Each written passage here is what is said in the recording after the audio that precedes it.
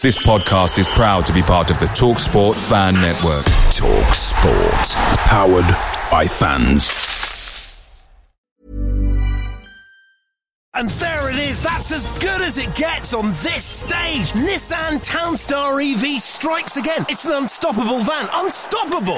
Just fantastic. You can actually see the ProPilot technology in action. Effortless parallel parking. It moves with all the confidence that comes with a 5-year warranty. And with a bench full of all-star van experts, there's real strength in depth here. That's all-star quality. Search Nissan Townstar EV and visit your local all-star van centre to see for yourself. Terms and conditions apply. 5 years or 100,000 miles, whichever comes first. ProPilot is an advanced driver assist technology. Driver's responsibility to stay alert, drive safely, and control vehicle at all times. Many of us have those stubborn pounds that seem impossible to lose, no matter how good we eat or how hard we work out. My solution is PlushCare. PlushCare is a leading telehealth provider with doctors who are there for you day and night to partner with you in your weight loss journey. They can prescribe FDA-approved weight loss medications like Wegovy and Zepbound for those who qualify. Plus, they accept most insurance plans. To get started, visit plushcare.com/weightloss. That's plushcare.com/weightloss.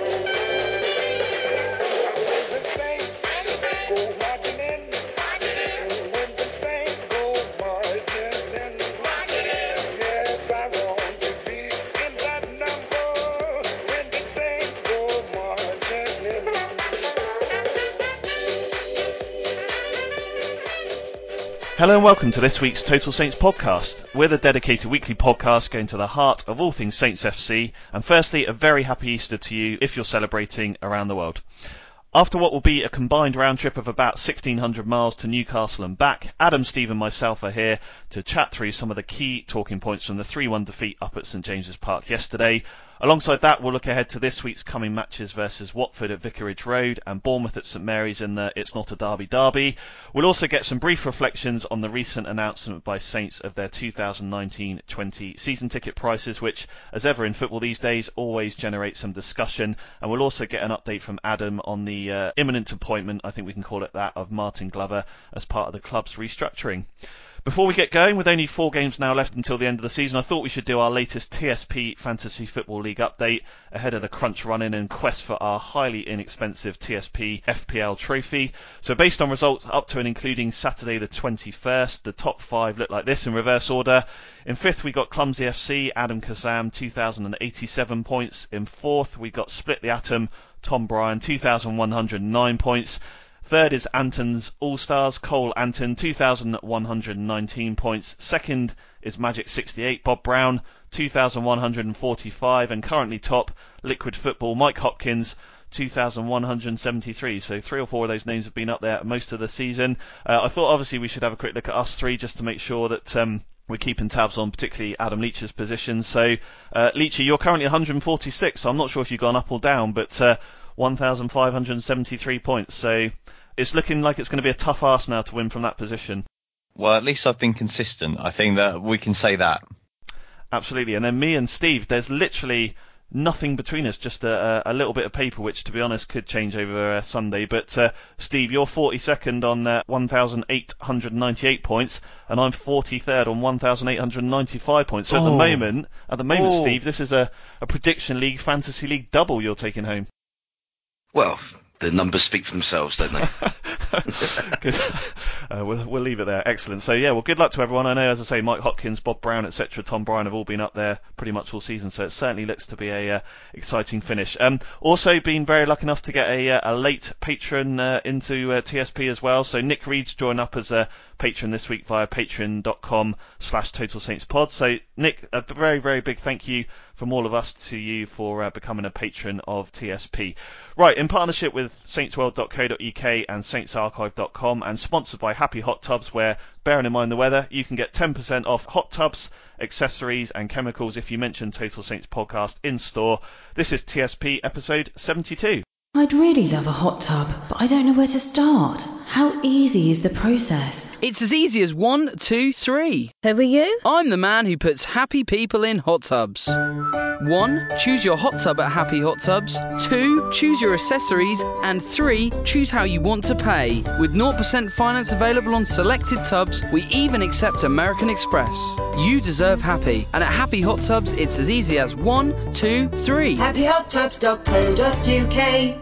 This weekend saw Saints up north at Rafa Benitez's Newcastle United in a game that ended in a disappointing defeat. Although, admittedly, Adam, this time I managed to stick with it until 86 minutes, so I did a lot better than last season. I did leave when the third goal went in. But, look, I mean, Saints have been largely performing well the last 6 to 8 weeks. Adam, they picked up a lot of good results, a lot of points. So, you know, whilst it was disappointing, I think it'd be a bit unfair to overreact to a disappointing result like that. Oh, yeah, definitely. It was kind of the point I was making in last week's pod when we had the Hasenhüttl love-in, that you're going to still have ups and downs, and they're not a team that are going to be amazing all the time. And the first 45 minutes was unquestionably the worst that Saints have played since Hasenhüttl took over. There wasn't even a close second, I don't think. I mean, they were just absolutely dreadful. In fact, what's amazing is that I think that, somebody even pointed it out to me, but we joked on the pod the week before, well, it can't be worse than it was at Newcastle last season. Well, that first half was worse, I think, actually. They were absolutely abysmal, weren't they, in the first half? Second half, in fairness to them, obviously Hasenhüttl made the changes at the break and they showed some spirit and some character. I think it's important that they kind of learn the lessons and take something from this game. And the way I look at it, there's kind of and obviously I had a very long drive home to think about these theories. So there's sort of a few competing ideas. Obviously they had Valery a late dropout through illness and Vestergaard a fairly late dropout through injury. He did train on Friday and was sort of penciled in to be fit to play, but kind of was a late pull-out because he kind of was sore after training and just couldn't continue. So they obviously had to make a couple of changes to what's been a fairly consistent and steady defence, really. And you could either take the view that Hasenhüttl basically got it wrong, which I think was an interesting view. I think it's got me thinking about it because Adam Blackmore tweeted out, didn't say Hasenhüttl got it wrong, but that's kind of what he implied, because he said, with hindsight, surely Ralph would have thought he should have started with a back four, which suggests that you think that he basically made a mistake and picked the wrong team, which was one way of looking at it. Another way of looking at it was that maybe there was some sort of mental block in the players, whether it was fatigue or whether it was complacency, which Ralph denied after the game. But, maybe that was a factor. They felt like they were safe. And so it was a getting ready for the beach type performance in the first half. Or the third thing, and this is where I must admit I lean and where I think it's important that if there's any truth in this, that lessons are learned, is that was a big sign of the kind of size of job that's required in the summer, because that was only 2 players missing, and it caused absolute carnage, basically. I also would say I'm not entirely 100% sure that Ralph did get that starting 11 correct, but he obviously wanted to stick with 5 at the back, fair enough, kind of match up Newcastle away from home, but having Valery out, your right-sided options really are Kane Ramsey. Well, again, I made this point a little while ago. It's all very well saying we've got all these great young players, but if you've effectively got 2 right-sided defenders, one of them gets injured and you'd rather move somebody out of position than play the other one, then that tells you what you need to know about where the other one is at the moment. So therefore, you can't really paint that as a proper option. Now he's young, so obviously he'll develop hopefully and will become a more trusted senior player. But at this point in time, and in the centre-half department, sorry, I should just add, so then you play Ward-Prowse there. We've already seen that despite his best efforts, Ward-Prowse is not a right wing-back. That is not his position. And he has been so good in midfield. You took away from the midfield position as well. So you weakened your potential front line as well. So that's one thing. And then the other, Vestergaard being missing, meant that he then decided he had to shuffle all the central defensive positions. So Jack Stevens comes in, but Jack Stevens plays on the right, having not played for ages, alongside Ward-Prowse, who's not a natural right wing-back. Then Bednarek, who's been excellent in that right-sided of the centre three, goes to the left and looks like a complete fish out of water. I mean, from being outstanding, he looked like he'd almost never played in defence in his life. I mean, it was in the first half. Then he, when it settles down, he's a lot better. And Yoshida, who is your left-sided player, stays in the centre because obviously he doesn't want to disrupt the balance. So the point I'm making is that you've only got 2 players missing there, and you've moved players all over the pitch. Like, there's people going all over the place from midfield to defence, from one side of the defence to the other, and it caused absolute chaos, and the team looked very, very unsettled playing that way. And so my point overall is that that's a lesson for the summer, in that there is a lot of work to be done, because you can't have a situation where you only have a couple of players missing and it causes that kind of bedlam in the team. I think you make some great points there, Adam, very much so. And I have to be honest, Steve, I was sat on the train on the way back up to Edinburgh last night. I was chomping on my Burger King, and across the table there were some Newcastle fans from us across the aisles, and they were talking about 23rd of February, Newcastle beat Huddersfield 2-0, and one of them asked one of the other ones, and I had to sort of bite my lip and not react. He said that he thought Southampton were worse than Huddersfield, which was a bit disappointing to hear. But to be honest, I guess the frustrating thing for all of us was they didn't really have to do that much to beat us yesterday. No, I mean, it was largely self-inflicted wounds, wasn't it? One thing that I've no idea whether it was picked up on TV or not, but there were at least 3 occasions in the first half where, so on the far side touchline as the cameras look at it, so from the away end, the touchline that was nearest us on the left, the linesman on that side, the ball must have gone out of play at least 3 times, and he failed to flag. And this wasn't sort of balls that were on the borderline, so you kind of give him the benefit of the doubt that he's a little bit closer. There may have been a little edge of the ball that was still over the line or something like that. There was one that Stevens lumped up the line that clearly curled about 3 yards out of play and landed on the touchline. And he said, "No, this is all fine." And the second goal came from another similar occasion where, I mean, Sims completely ballsed up his control, drags the ball out of play and drags it straight back in again. And the linesman doesn't flag, and they obviously then break and go and score the second goal. Now, you don't get to play advantage for the ball going out of play. That's not a thing. If the ball's out of play, the player's stopped. And the linesman's just missed it completely. So, I mean, we're a little bit unlucky in that sense, but I think Bertrand is kind of dozing at the far post when the cross comes in, and I mean, we've not covered ourselves in glory defensively at all, have we, in that one? No, and even in the second half, I mean, Gunn made that worldie of a save, but to be honest, that again was the same linesman, and absolutely the ball was miles out. I mean, he was a good 20. He was at least 20 yards behind play there. Yeah, exactly. So I thought for the second goal, the ball looked out. I did message the WhatsApp group, and they said they weren't sure, but I'm not sure what angles they showed on television, but it looked out to me. But look, I mean, let's sort of try and get some positives out of it, Steve. He made some changes at half time. Mario Lemina came back in. I thought he looked excellent, fit. Second half, he obviously got his goal, and hopefully for the last few handful of games of the season, someone that can come in and have a point to prove. Yeah, I mean, I've said previously, sort of around Christmas, New Year time, when he last played, it's obvious that Hasenhüttl clearly wants to kind of almost build the midfield around him, because in those games, even though it was obvious that he was carrying some sort of injury and wasn't able to really get through more than around an hour or so, he was still starting him in those games, and then being prepared to sacrifice one of the 3 substitutions in order to get as much out of him as he possibly could. And I mean, he looked lively yesterday. He did his usual thing of retaining possession, being able to beat a man, happy to dribble past people, always looking to play in the offensive direction, as opposed to like even when he had his back to goal, he was always looking to turn.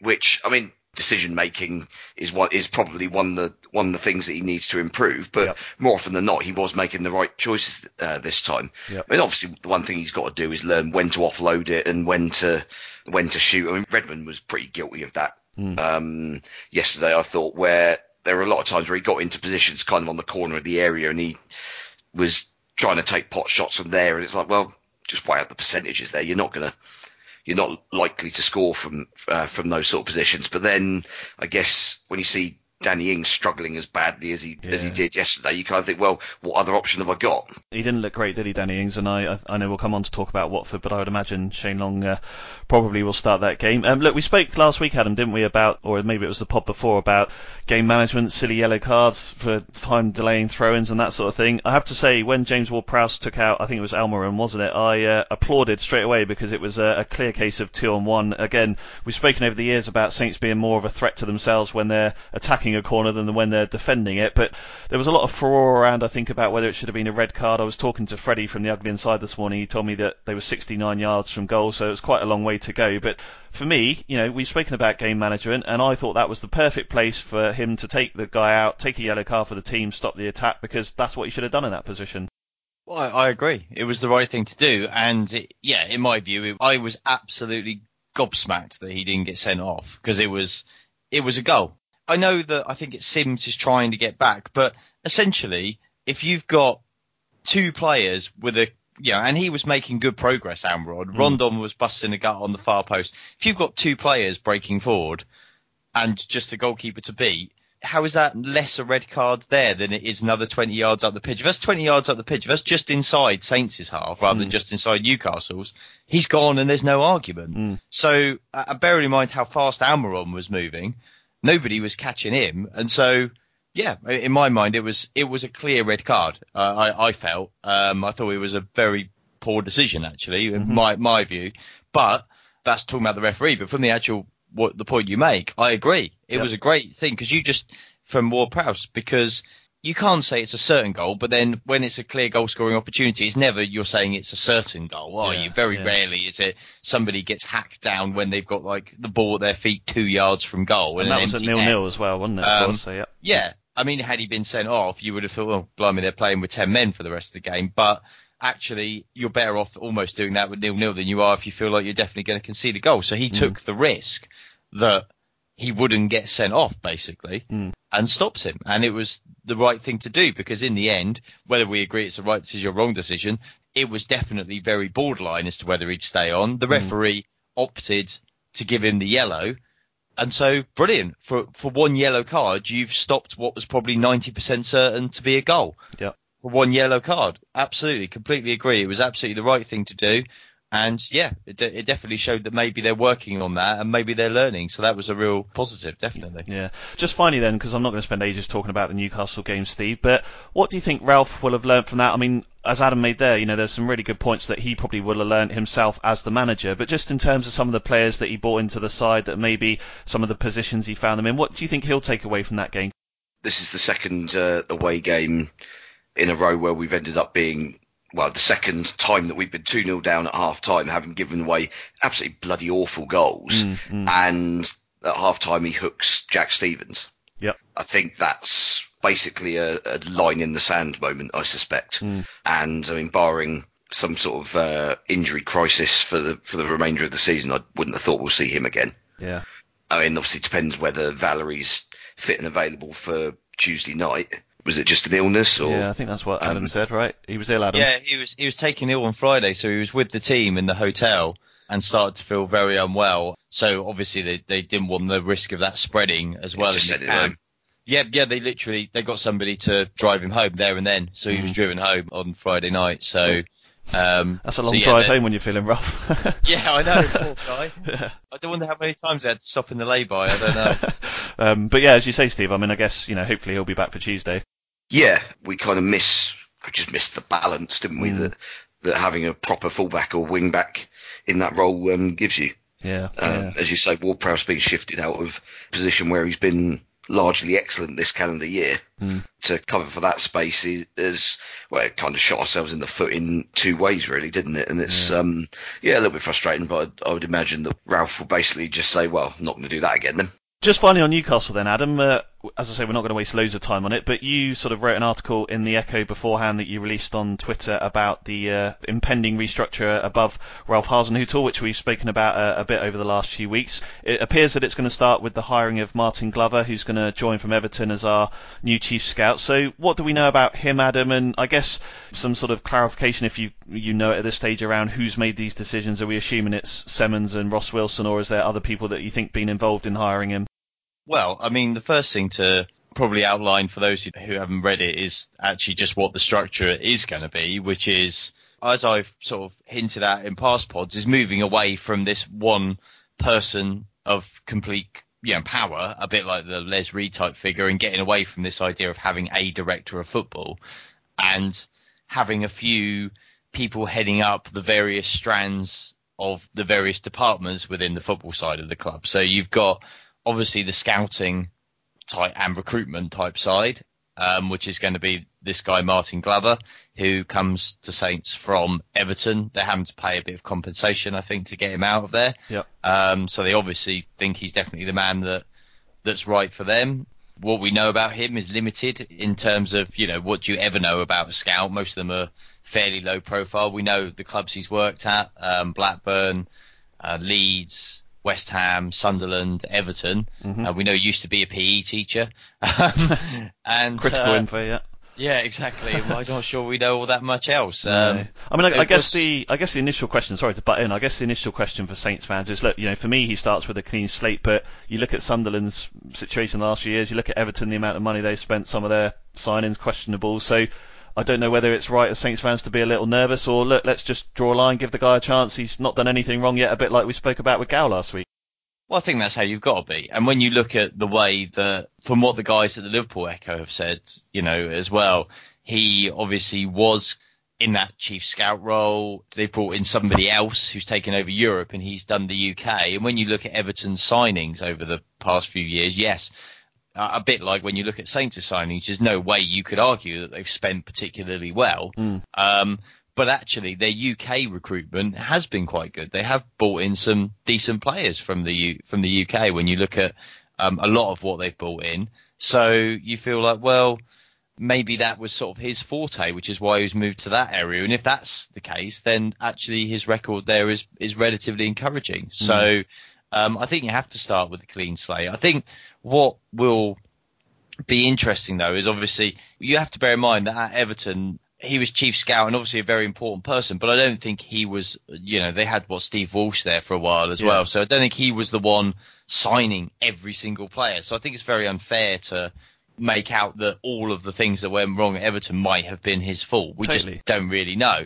But I think what's interesting is that when we go back to the structure, we've got the chief scout, we've got football operations, which is Ross Wilson, and we've got this new, what's going to be player development type job. It was bandied around as technical director, and now looks like it's going to be called player development or head of player development or something a bit odd like that, which is kind of this guy who's going to take on more of, I guess, what Martin Hunter was kind of there doing in terms of overseeing all the way through the age groups, if that makes sense, to make sure the consistency's there and you've got somebody at the top who's making sure that everything's done correctly. And a lot of this is, what you'd call day-to-day management. It's logistically hiring the right people in those areas of the club. It's managing things. It's probably boring things like signing people's expenses and things like that. I don't know. But it's probably a lot of that as well as. But what's interesting, what we don't really know 100% is kind of what will be the policy in terms of how they're going to pick players to sign. Because obviously it was it looked like he was going to be head of recruitment, Glover. Now he's chief scout. So it's kind of like that feels like a bit of a change of emphasis in terms of, scouting the players and recommending signings, but then don't necessarily blame him if the signings aren't good. But then, who is making the decision? Is it Ralph? I doubt that they'll just let the manager make that decision on his own.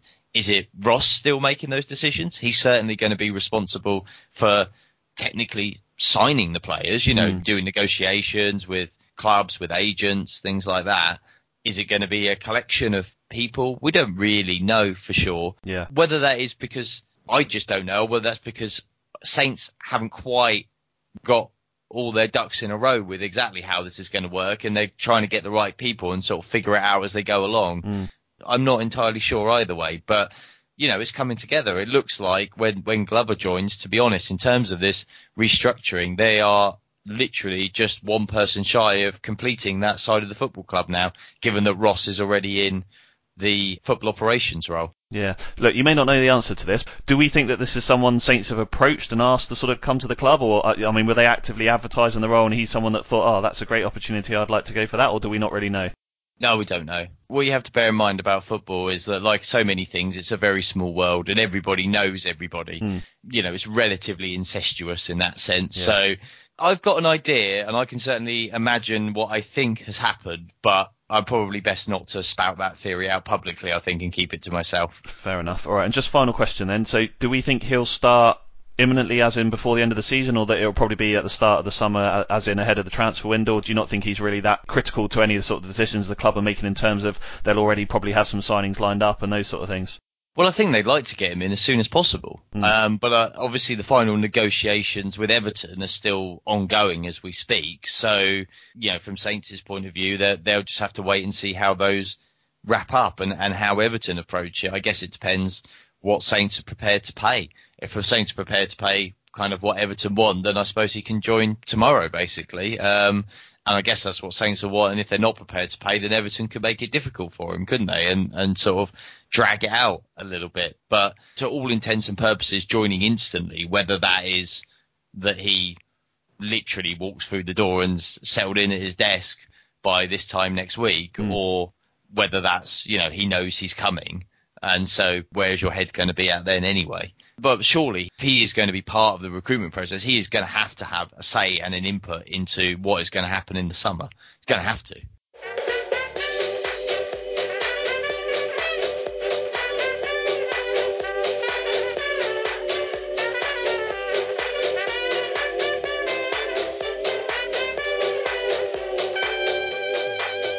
Last week, Saints communicated their 2019-20 season ticket prices for both renewals and new purchases.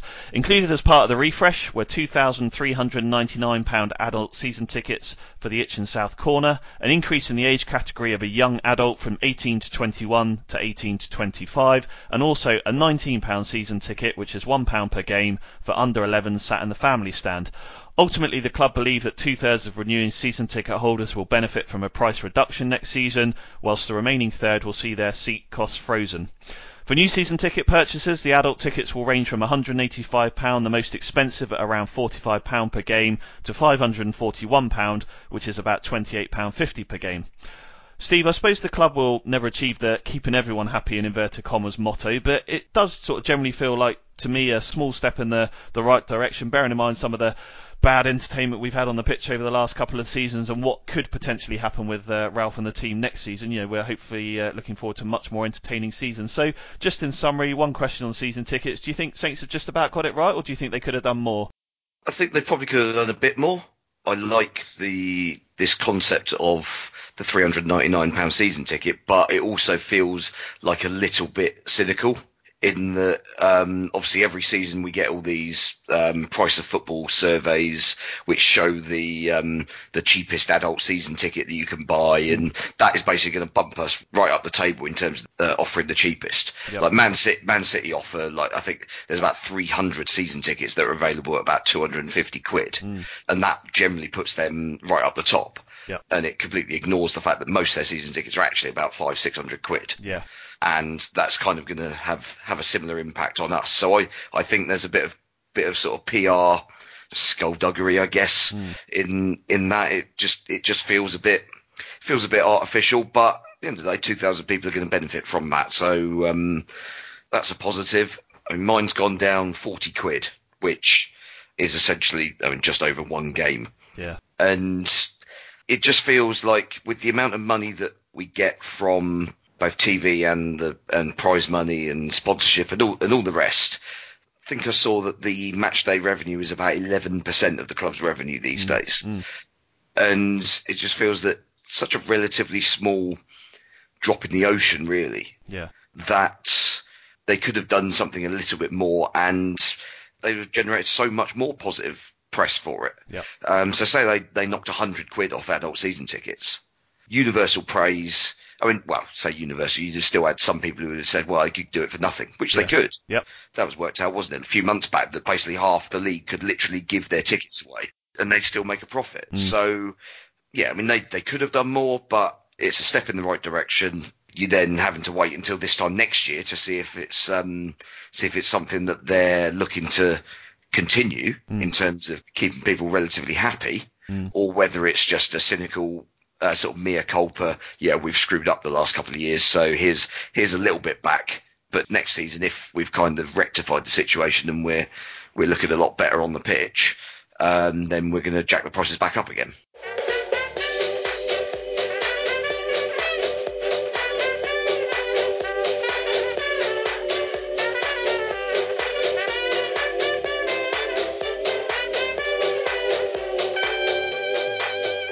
Saints have 2 games this coming week. Firstly, a rearranged trip to Watford due to the latter's involvement in the FA Cup this season, where they've of course reached the FA Cup final. Next Saturday, Eddie Howe and his Bournemouth team arrive at St Mary's for the penultimate home game of the 2018-19 season. Adam, starting with Watford then, what have you made of them this season overall?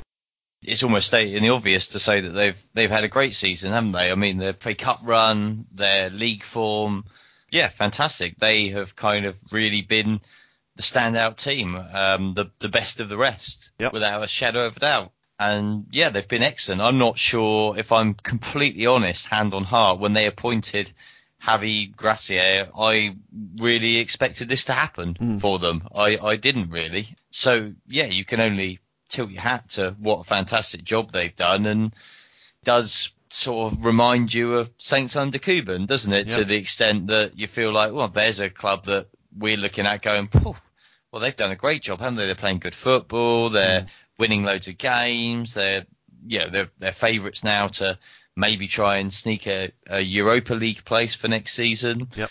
Fantastic. Good on them. They're a smaller club as well, aren't they, really? Not that any club's small in the Premier League, but by Premier League terms, fighting against the odds. And they've been enjoyable to watch as well. They've played a nice brand of football most of the season. They've got some good attacking talent as well, and it's going to be a hard test for Saints, because the thing that Watford have got is that they've got motivation.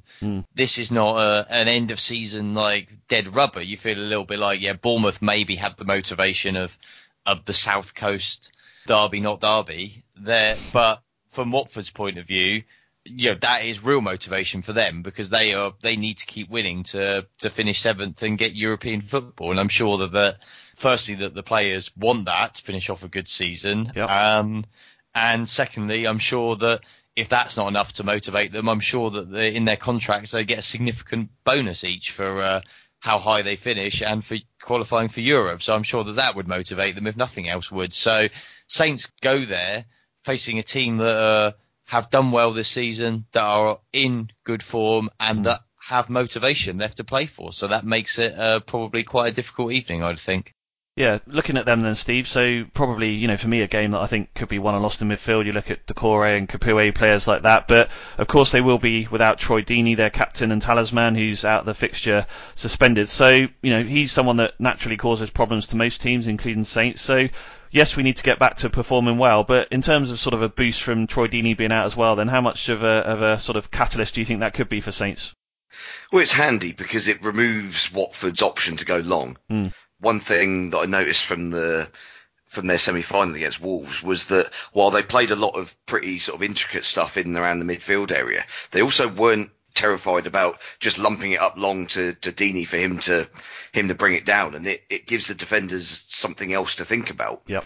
And the fact that we now don't have to face that likely aerial bombardment means that we can kind of focus on how we're going to deal with the sort of channel running of Andre Gray and the sort of guile and technical ability of Deulofeu. Yep. Deulofeu's been outstanding in the last 2 or 3 months. For me, he's the player we've got to keep quiet. Yep. If we keep him quiet, then I think we've got a very good chance of getting the result. I don't think they're all that defensively. No. They're there to be got at in certain areas, but you've got to kind of keep the door bolted at the back before you can start attacking them at the other end. Yeah, and I think, even though they had a good win at Huddersfield, obviously Huddersfield, the pressure's off, so, they could have performed a bit better, but I think they've lost 3 of their last 5, so, admittedly they played very well against Arsenal, probably deserve something for that, and they had 10 men for 80 minutes, so we know it's going to be a tough game. Vicarage Road, the sort of performances over the years there for Saints have been a bit mixed in terms of results, so I guess from that point of view, Steve, it's not going to be certainly an easy game by any stretch of the imagination.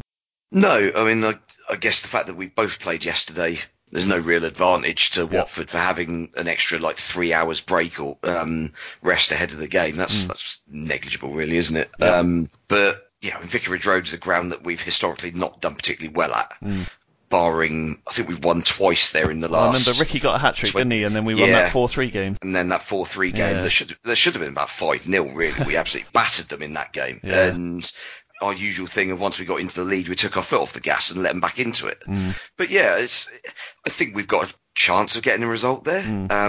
It does seem as if basically all the teams who are sort of in the shake-up for 7th place, I mean, they all lost last weekend. Yep. All 4 of them. And obviously Watford won yesterday, but Wolves were dreadful against Brighton. Just no cutting edge there at all. And West Ham obviously tossed it away against Leicester. So there's no real sense that any of those teams is going to run away with 7th place. Yeah. So they're still going to be going for it to an extent, but you do kind of wonder whether for Watford, the nearer they get to the middle of May, players are going to have one eye on making sure they're fit and available for the cup final. Yep. This game is probably the last one where someone can get sent off and still be available for that cup final. I think Watford will be at full tilt for this one, and depending on how other results for other teams in and around them for the rest of the season go, this may be the last game that they're willing and prepared to do that. Yeah, and I guess we could have won under Pellegrino if Decore hadn't handballed it in the last minute. But look, having caught up with Ralph, Adam, I know it will only be, we're recording on Sunday, so there's still a lot that can happen between now and Tuesday. But, Valerie, you hope his illness might sort of disappear and he'll be fit. What about Vestergaard? Was Ralph giving away anything after the Newcastle game about whether that could be short term, or do we think he's likely to not be available for that? Well, I think it's still regarded as short term, but probably not short term enough that he'll be available for Tuesday, given the short turnaround between the matches. So I think with Valerie, it's a case of wait and see how he gets over his illness, whether he's and what state he's in afterwards. We all know if you pick up a nasty bug that knocks you out on a Friday, you might not be quite up to playing Premier League football on a Tuesday. I think we can all appreciate that. So I guess it just depends how quickly he recovers from it. Vestergaard, I think, unlikely to be back. Fair enough. So, okay, right. I've got my coin again. Then, Adam, you can go first this time. So this is for Watford away. So, right, heads or tails, Adam? Heads. Oh, it's a head. Excellent. Well done. Good. Promise. Right, you can go first. Prediction. I'm a little bit undecided actually, but what I normally prefer to do is to let you guys pick and then me to complain that was definitely what I was going to go for. Well, you can't do that anymore. No, and when you were talking about previous games at Watford, you know me, I've got a terrible, terrible memory for games. I'm useless at remembering games that have happened in the past. One of the games that does stick out is the 5-2 Steve Weekly defeat when they were trying to get a place in the League Cup quarterfinals, and they were 5-0 down when they got their 2 goals at the end, which slightly coloured the. It was that has got to be the worst I think I've ever seen Saints play in my very long Saints watching career. That was an absolute shambles, and that is still slightly haunting. Though, actually, funny enough, I looked at the team for that game the other day. Alan Blaney. Alan Blaney was in goal. Sean Dyche was playing for Watford that day. Saints actually had a decent team out that day by their standards. This is a very long diversion to get into your prediction, but 1-0. Right, good. Stephen? Oh God, I think the last time I was called Stephen was when my mum last annoyed with me, which must have been about 16 years ago when I moved out. Are you a Stephen or a Steve? Stephen, yeah. I'm a Benjamin with a PH as well. Oh, right. Oh, very, very posh. Yeah, good. Yeah. I'm a Benjamin with a B. There we go. Carry on. I think they'll probably just about have enough to beat us. I suspect probably 1-0. Oh, 1-0. Okay, I've gone 2-1 Watford, so that's fine. You can have 1-0, Steve. So good. So there we go. 2-1 Watford is my prediction.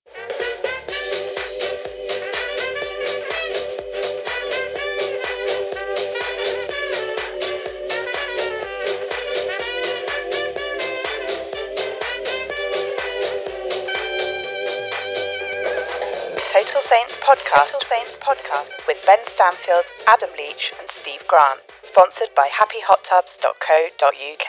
After Watford, it's Bournemouth. Steve, Bournemouth's been a bit hot and cold this season. You probably don't know which Bournemouth's going to arrive at Saints because, as they showed at Brighton the other week, they can be quite devastating. But as they've shown at home to Fulham, they've lost that game. So I hope you can predict it a bit better than I can. Well, I think given Bournemouth's record at St Mary's and their usual build up the game as if it's a massive thing, and then they just about turn up and then just fold like a pack of cards. So I'm expecting basically a continuation of their performance from yesterday. It's good to see us tempting fate already, Steve. Yeah, obviously. But, Bournemouth's away record is atrocious. We've suddenly decided that we're capable of playing at home again. So the bookies will make us overwhelming favourites, and I think rightly so. Yeah. Bournemouth got nothing to play for really, apart from a couple of £1 million per place. But are they really that bothered about that? I mean, last season they had the opportunity to pretty much relegate us, and they couldn't even bring themselves to do that. So, and I mean, just think how bad that side was. They're just too flaky, and it's almost as if the fans get up for that game and they try and get it into the players' heads that it's a massive game. But the players just, no, not really. No, I know. Yeah, I guess that's the thing, Adam, isn't it? You've got to hope that if the worst does happen at Watford and we lose, that Saints have now got to be thinking they need 3 points. Whatever happens between Cardiff and Liverpool, again, we're recording before that game, but Saints are going to need 3 points from somewhere before the end of the season to stay up and make sure that they stay up. So from an intensity point of view, you've got to think that Saints are going to be up for that game one way or another. Yeah, absolutely, and it's at home as well, and obviously the way things are these days is that there's expectation that they will play well at home because that is what they've been doing. I mean, you feel like one day Bournemouth are surely going to turn up for one of these matches, and when they do, as we've seen, they can be, in some of the games they played, they can be a very, very good team. But it's interesting, though, because obviously I speak to a lot of the guys in and around covering Saints who also cover Bournemouth as well. And, I think for the first time now, by the sounds of it, in a very long time, there's starting to be just one or two little rumblings of discontent around Eddie Howe. Not significant, because I think most people, he's fairly sainted down there, so he can kind of do no wrong really in the overall scheme of things, but I think one or two people are just beginning to get that feeling of this is happening every year. We sort of do well in periods and then we have these horrendous drop-offs, and so I think that from their point of view, for some momentum going forward, they really could do with a result, and it would be huge for them to actually come to St Mary's and actually do something for a change, rather than, as Steve said, just completely capitulate basically in the face of Saints. I'm more than happy for them to capitulate in face of Saints, Adam. None of us have been disappointed by the results, and like Steve said, last year, of course, they did, for all their big talk, they basically kept Saints in the Premier League, as we've said before, with the double header of spineless capitulation at St Mary's and then beating Swansea. They basically kept Saints up last year, almost single-handedly. So thanks, Bournemouth, for that. And to further tempt fate, Adam, I saw that we'd scored in our last 12 home games as well in a row. I didn't know that, so that's obviously something that probably now will break. But that's pretty impressive when you think of the struggles that Saints have had at St Mary's over the last couple of years. Yeah, it is impressive, and what they just need is to get one or two, of the strikers scoring as well. I mean, Shane Long, I was thinking about it yesterday. Obviously, we talked about Shane Long being the only guy recognised striker, as it were, to score in 2019 so far. And with the struggle that Danny Ings had, really just looked totally out of sorts at Newcastle. You started to think, blimey, you start to feel for the first time it's half a chance the Saints might go through to the end of the season, and you might get to August and only Shane Long is the only striker who's scored for Saints in 2019. I mean, it is possible, which just goes to show how well the rest of the team, and particularly the midfield, has done, because the midfield has scored the goals to keep Saints in the Premier League, basically. Yeah. And just finally then, Steve, it's the penultimate home game of the season, as we said. St Mary's will be practically full again. There will probably be quite a good atmosphere. So, again, we've spoken about it, in terms of confidence that's come around St Mary's over the last few weeks. So, Saints will want to end the season on a high. Yesterday at Newcastle was a bit of a disappointment. We don't know what's going to happen at Watford. But either way, as we say, this is a game really that Saints should be on the front foot and looking to pick up 3 points from. Definitely. I mean, obviously, you've got to be wary that Bournemouth's key strength is that sort of transition on the counter-attack. And as we saw with, obviously, Ward-Prowse's brilliant bit of gamesmanship yesterday, that we are at our most vulnerable when we're attacking set pieces, which is frankly ludicrous. And it's just baffling. And that's one area where Bournemouth are quite strong. So, yeah, we've got to be a little bit wary of that.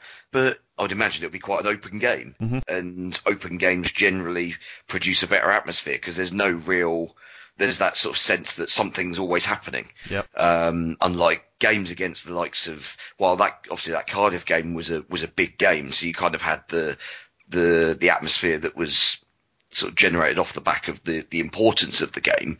The game itself was dreadful. Yeah. And so therefore you had almost the sort of dullness and the boredom of people because neither side could really get into it and force the game, if you like.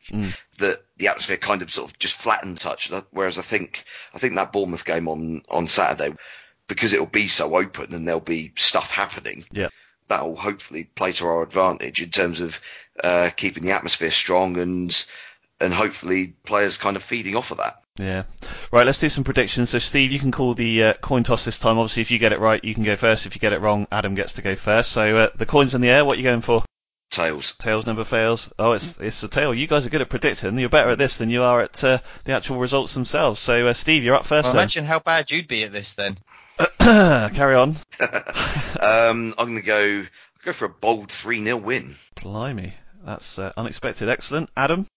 I'm going to go for a Saints win as well. I think it'll be probably a little bit closer. I'll go for a 2-1 win. 2-1 win. All right, cool. I'm going to pull Steve's prediction out there. I'm going to go for Desmond. Not the 2-all. Yeah, classic 2-all. Classic 2-all. For Desmond. Yeah, exactly, because I think Bournemouth are pretty dangerous on the counter-attack, and I'm sure we'll manage to frustrate at that end and hopefully create some chance at the other end. I think certainly there's goals in it for Saints as well. So, yeah, I'm going to go for 2-all.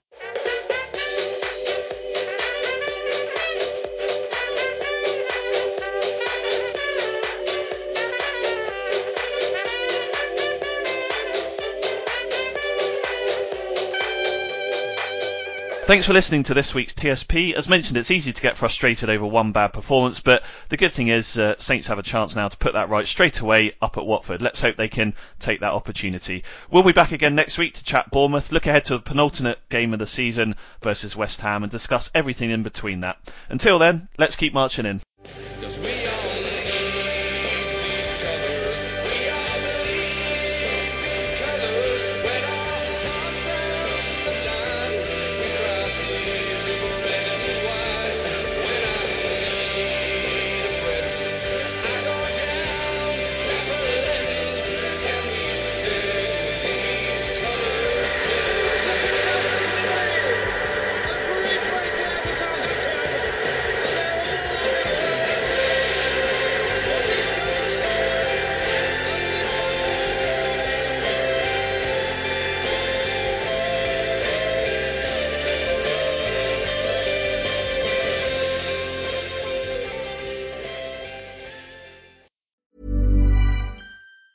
And there it is, that's as good as it gets on this stage. Nissan Townstar EV strikes again. It's an unstoppable van, unstoppable. Just fantastic. You can actually see the ProPilot technology in action. Effortless parallel parking. It moves with all the confidence that comes with a 5-year warranty. And with a bench full of all-star van experts, there's real strength in depth here. That's all-star quality. Search Nissan Townstar EV and visit your local all-star van centre to see for yourself.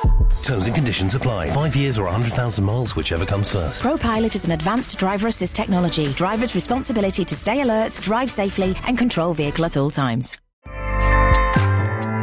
Acast powers the world's best podcasts. Here's a show that we recommend. This is Roundabout Season 2, and we're back to share more stories from the road and the memories made along the way. We're talking rest stops. If we're stopping to get gas, you will be timed. You will be for sure. Misguided plans. I grew up in the city, so I have a healthy fear of real extreme darkness. This was like wilderness. A lot of laughs. Y'all weird, but you were different. Like, you were real different, bro. I can't really put my finger on it. And so much more. Just goes to show that unexpected things sometimes are the best when it comes to a road trip. Roundabout Season 2, presented by Nissan, is live now with new episodes rolling out every Thursday. Listen and subscribe wherever you get your podcasts.